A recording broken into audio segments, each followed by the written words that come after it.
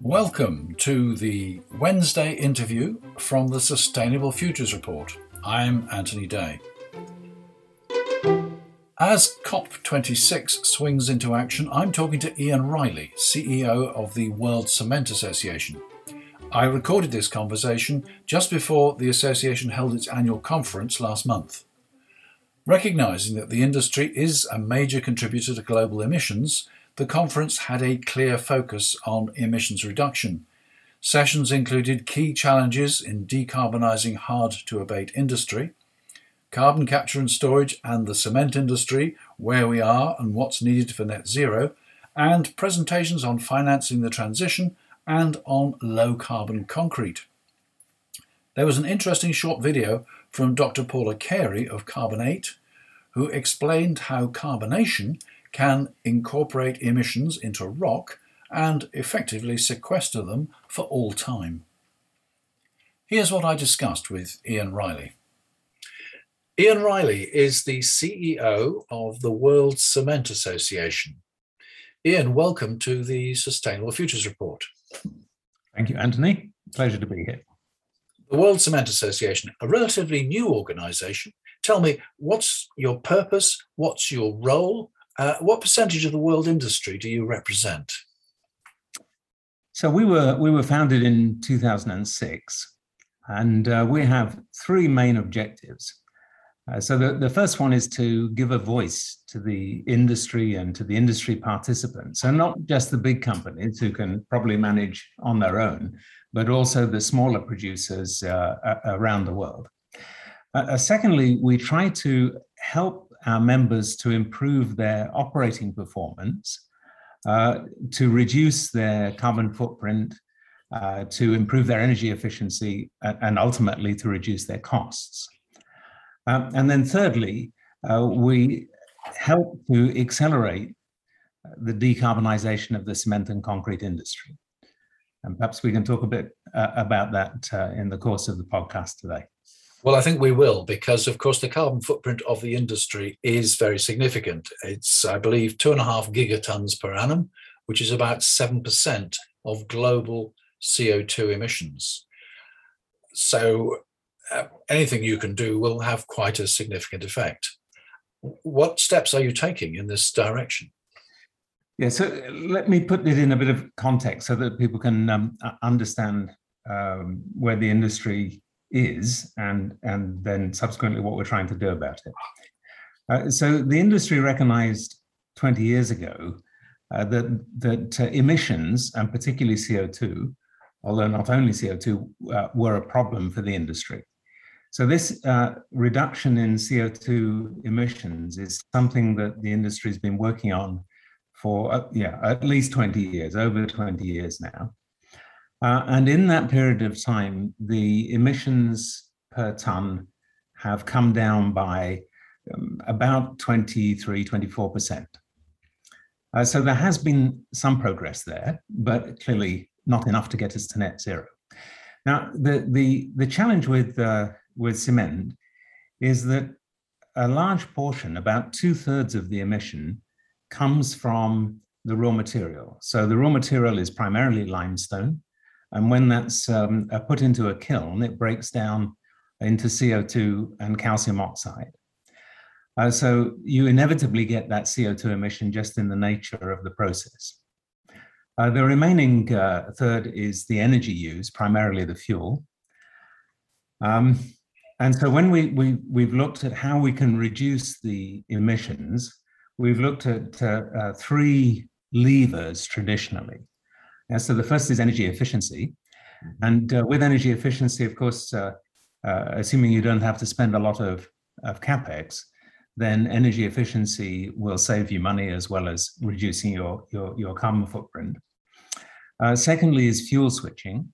And again, this has been done partly to save money, partly to reduce the carbon footprint. So this is generally switching away from coal and towards waste-derived fuels, or in some cases, biomass.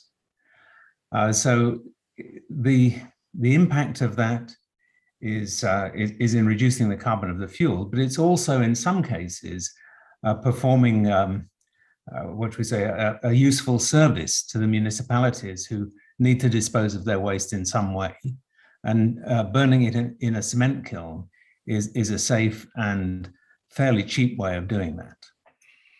And then the third way is to reduce the portion of cement that is coming from clinker. So clinker is the product that is made in the kiln, and then cement is ground clinker with gypsum and also a supplementary cementitious material. So the standard cement is just the clinker and the gypsum, but the blended cements, which are used more and more these days, incorporate other materials, particularly fly ash and slag, which obviously are waste products from other industrial processes. And so by using these other cementitious materials, we can bring down the proportion of clinker used, which has, is where most of the CO2 is generated. So that's kind of the picture with cement. Right. When we go forward, when we look... well, before you go forward, can I just ask you about emissions? Are you looking in any way at carbon capture and storage in your process? Yes. So if we go forward, I'll touch on that. Okay. There is some work that has been done to date. I think you would probably characterize it as, perhaps it's a bit more than the pilot stage, but it's early stages. And all of the work to date has received considerable government funding from primarily in Europe and North America. And the issue with carbon capture and storage is cost, but let's come back to that in a second. Mm-hmm. So going forward from today, we can probably reduce the carbon footprint by perhaps a third with the traditional levers. Yeah, and that will leave us 2/3 that we need to do something else with, right? Yeah. And the something else at the moment is a question mark. Yeah, so from a technology standpoint, the most advanced is CCS, but it's also very expensive. So when you look at, is that really the best way of doing it? Then it's a bit of a question mark. There are a lot of new technologies that look at carbon capture and usage, primarily usage in building materials, so in aggregates or in concrete, that look as if they have good potential and probably lower costs, but they haven't been scaled yet. So, they have a question mark over their commercial feasibility and indeed, whether the technology will work at scale. Right, doing some background reading, I've come across carbon injection, or rather CO2 injection into the mix as concrete is prepared. And apparently that is a method of sequestrating carbon dioxide because it reacts and produces calcium carbonate and is inert and therefore is locked up forever. It might work against your members because apparently if you use CO2 in this way, you need less cement. What's the story on that? So this particular technology you're describing is an example of one of the technologies that I was talking about. This one, which I think you're talking about, CarbonCure's technology, is one of the more advanced. They have, I think now 400 ready-mix stations around the world that's using this technology. And it absorbs a little CO2 in that concrete making process, and it forms these nanoparticles of calcium carbonate that act as a cementitious material and allow the proportion of cement to be reduced.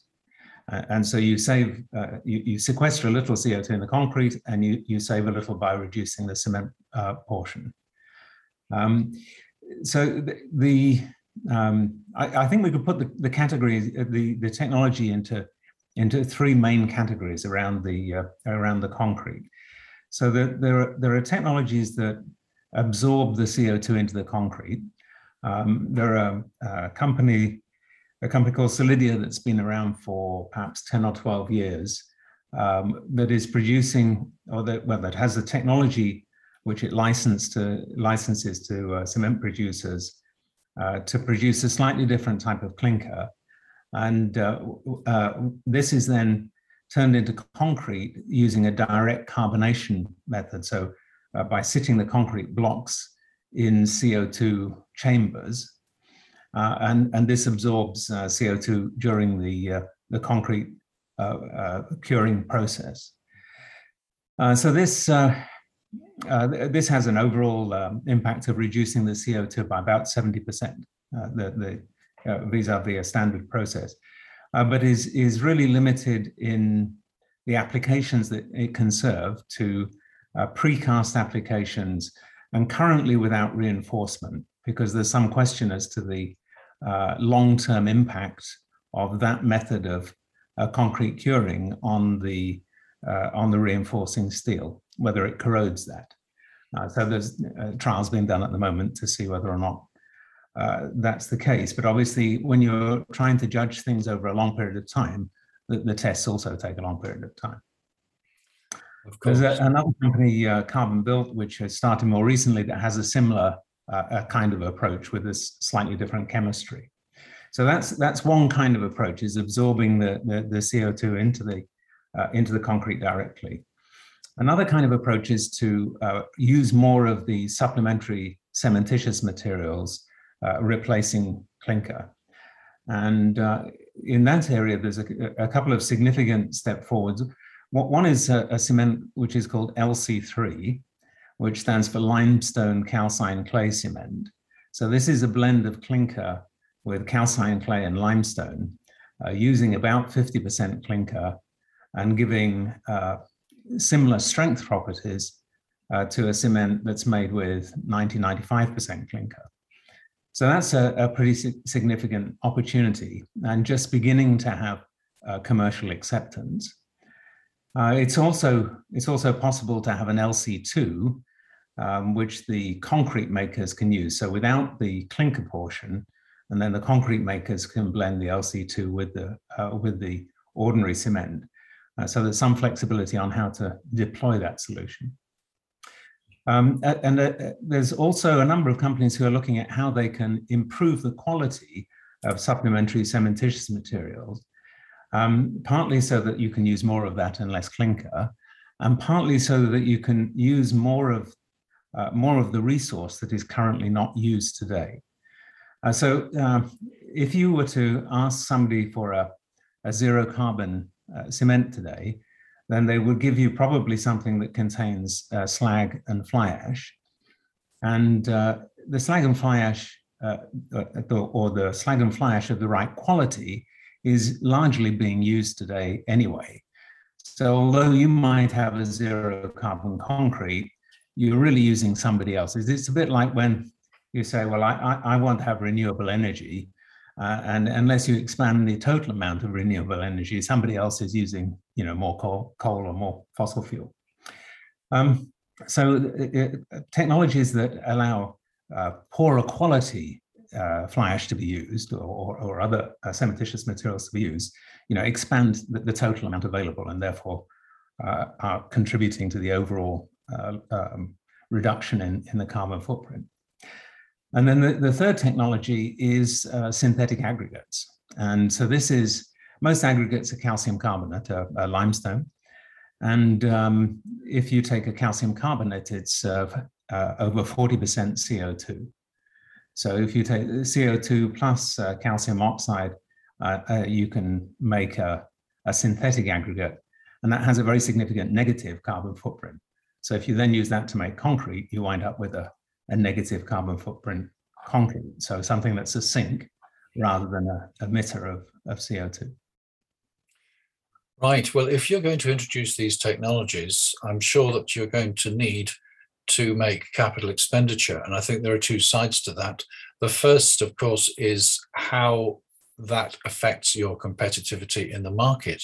And the second is, given that you're a world organization and you work in developing countries as well as in developed countries, these different countries are going to have different capacity for adopting these new technologies. So how is that going to work in the future? Yeah, so I think there's two main drivers for adopting the technologies that go beyond cost saving. So a lot of the work that's been done so far has reduced the carbon footprint and at the same time reduced the cost of making the cement.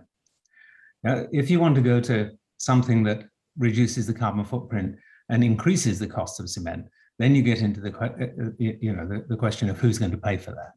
Yeah? And because cement price is very low relative to the amount of CO2 that's emitted, it becomes immediately an issue of competitiveness.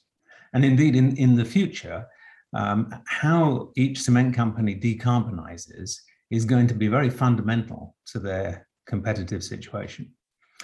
But coming back to your question, so I think there are two key drivers, and the first one is a carbon price. Now, we could say that in Europe we've had a carbon price for some time, but actually because of the free allocation system, the cement industry in Europe is only just now starting to have to buy carbon credits. So the impact of that in the past has been, let's say, marginal. Yeah. If we're polite about it, we'll say marginal. I did a podcast on this particular topic about a year ago, and actually the picture is even worse than that. But anyway, let's be polite and say marginal. But in the future, that will start to have an effect because the allowances are being scaled down, and eventually the plan is to move to a border adjustment mechanism rather than a free allowance mechanism. So once you have this price on carbon, then you have an incentive, currently what, 50 euros a ton or 60 euros a ton to reduce your carbon footprint. Now that's not really enough to pay for carbon capture and storage, but it may be enough to pay for some of these new technologies, these alternative technologies. And perhaps we can come back to that one because I think it's at a very interesting stage at the moment.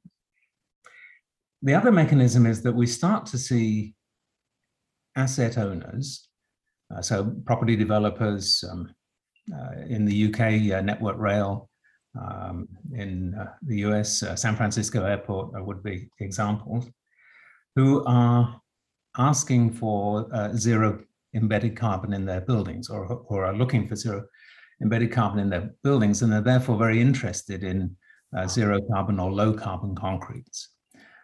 So in California in particular, you see a lot of the tech companies have this kind of ambition. They've said they want to be net zero. So when they build new offices, they also want to reduce the embedded carbon in the office buildings.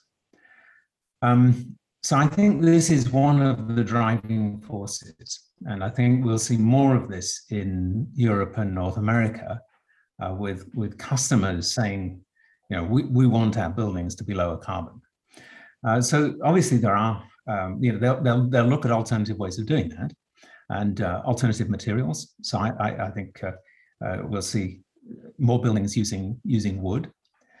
But if you look at what concrete is used for, then replacing it with wood is only going to be a portion of the demand, probably quite a small portion of the demand where that's irrelevant or a possible replacement. So for the rest of it, we really have to find ways of decarbonizing.